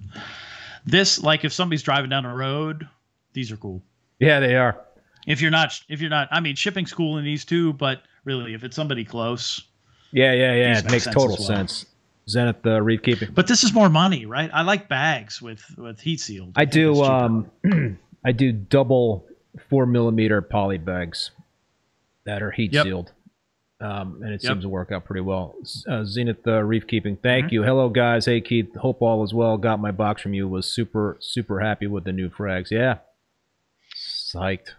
I'm watching your live sales. I'm just waiting. You go ahead. You throw a light bright up there. I might have the first ever light bright frag that I sell will be on my live sale. I'm probably gonna do another live sale in May. Holy smokes, Carlos 23. Thank you so much for that very generous super chat. They go low, I go high. You know what? Carlos wins this. Carlos was incredibly helpful with me when I was having my challenges with the evil.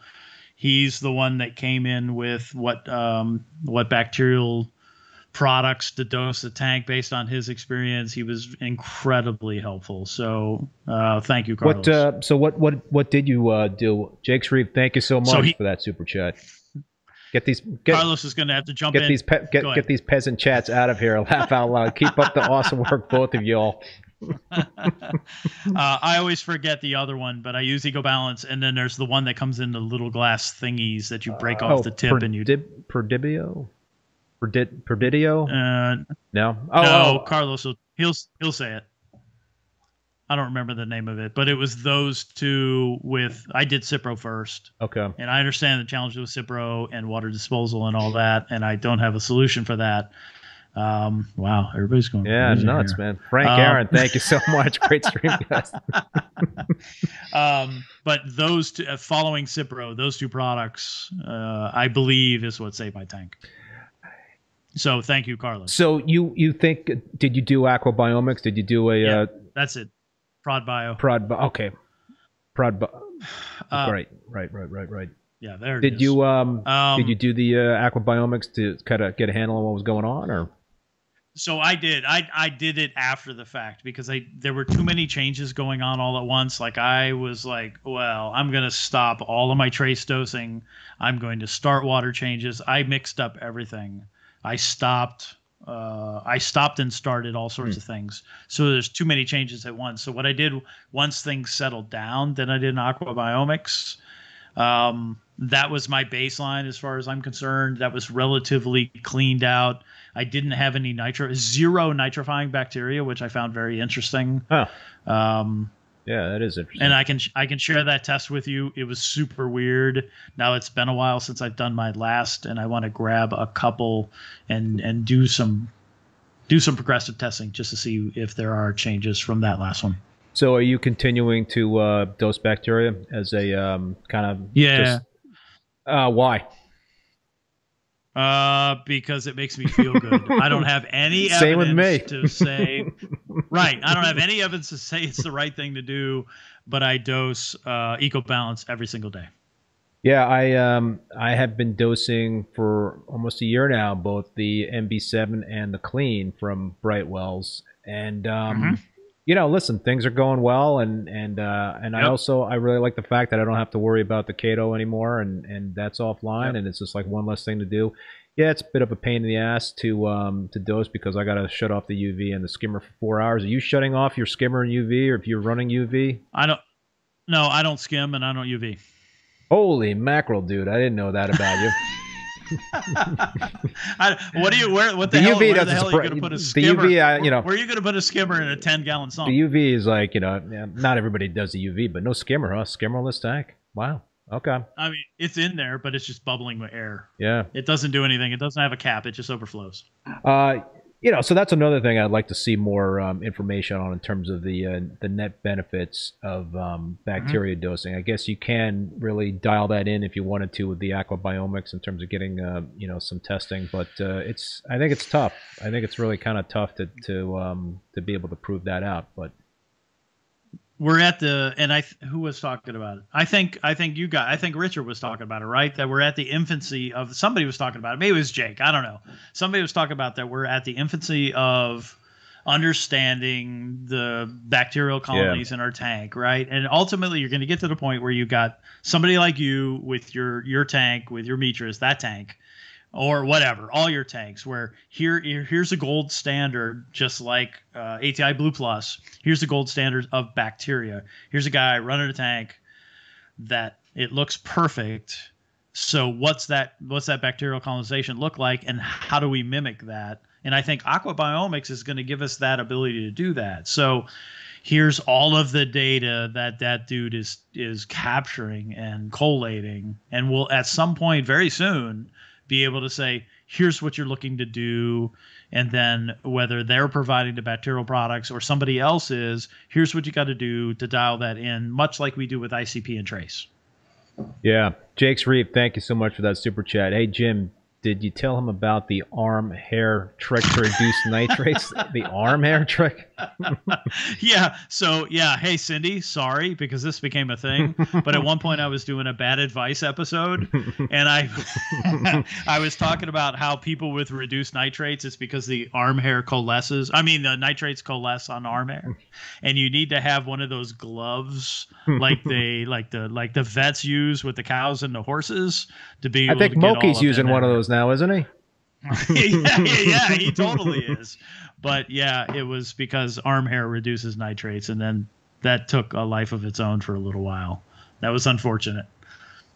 Adam Moore, yeah, keeps about to instantly boot Jim for no skimmer. I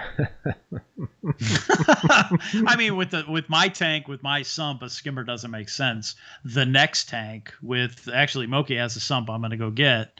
That will be big enough for me to run a proper skimmer, and I'm looking forward to that. What he calls himself the inappropriate reaver, and I call bullshit there. I'm doing it way wrong, and I can be slightly successful. I'm looking forward to doing it right. So hold it. Do you have any aeration in the sump? Like, what do you mean? So, you know, one advantage of running a skimmer is that you get the good aeration and helps to raise the pH and all that stuff. Is that are you trying to like somehow get that aeration in the tank there somehow, or is that? So it runs. There's one of those eShop. No, is it eShops? Who is it? I don't know. There's a tiny little skimmer in there. I can't remember who makes it. I have I have a Reef Glass little nano skimmer on my quarantine tank that I run. Just basically it's just for aeration. Yeah. It pulls room air all the time. Do you have a CO2 meter? I do not. I think everybody should have one. good idea. I have a CO2 meter that sits right next to my tank. I know my CO2 in my room. I'm pulling in 400 to 600 CO2 air into my skimmer that does absolutely nothing except for bubble in the tank. I don't know that it does anything at all, but I also know that my CO2 is low. Yeah, good. All right, dude. I think we're gonna wrap it up. This is a lot of fun, Jim. And yeah, we wandered. So Moki and Remy, if you got any last salvos to shoot out there, yeah, there's your last chance. No, in all seriousness, dude, this was a lot of fun. Any final words? Any parting words there for the live stream folks out there watching? Just thank you very much. We do this not often enough. I very much appreciate hanging out with you and talking with you. Thank you for allowing us all to learn from your experiences. I think it's incredibly valuable. Well, listen, you're a pillar of knowledge yourself, and I think these shows, these live streams are very educational, and so I think it's a two-way thing in terms of that exchange of information. I think anybody that thinks they know it all and have the secrets to all the success in reef keeping is not there's a lot of different things that you can do in terms of changes, things that you can implement to become a better reef keeper. That's not to say that if you've got a methodology that's working, that you should be changing that methodology. But I think you got to be open to to making some changes if you potentially can make improvements for the tank. So that's important. Yeah, agreed. All right. But thanks. Yeah. All right, dude. So we'll have to reconvene this again very soon. Are you going to be going to any trade shows anytime soon? Nope, nothing close. I'm thinking about, I would love to see an Aquashella. I think that brings a little bit of art, which appeals to me. I think that brings speakers, which I think is incredibly important. Anybody could do a trade show, that kind of thing. How about you? I'm going to be going to the Reefapalooza in New York in June. I'll be there. Yep. And I'm pretty sure I'm going to be going to the MACNA in Milwaukee in September. I've never been to an Aquashella, and that might be an interesting thing to go check out. I would like to do it. I know Moki and Remy have both done that. That looks like a fun show kind of thing. MACNA would be awesome. There was one in D.C., but that was before I really got into this. Yeah. And I should have gone, but I didn't. And I did do a wrap once with Moki and Ben and Aficionado. Richard. Yeah, Richard. I mean, we had a great time, great dinner. We had a really good time. That was a fun time. Yeah. All right, well, maybe we'll run into one another one day, one of these days. Yeah. All right, dude. Good. Well, listen, thank you so much for being on the stream, and I also want to thank all you folks out there. Very generous with the super chats. It was a lot of fun. Total. To see the volleys go. Thanks, Carlos. Yeah, Carlos, man. Wow, that was great. But Oki and Remy and everybody else that did the super chat, that was awesome, and great comments and great questions. So thank you. Also want to thank the sponsors, Bulk Reef Supply and Ecotech Marine, for supporting the show. And a big thank you to Paul again for being the moderator. Great Bearded Reef. Thank you. Also want to remind everybody that all episodes of Rapping with Reef Bum are now available as podcasts on Spotify, Apple Podcasts, Google Podcasts, and Stitcher. My next live stream will be next Thursday, April 28th. 7 p.m. Eastern Standard Time with Joe Capriata from Unique Corals. Going to have him on again, so it should be another great show, another great stream. And if you want to check out the full upcoming schedule for Rappin', visit reefbum.com. It's in the YouTube section. Until the next live stream, everybody be safe, be well, and we will see you next time.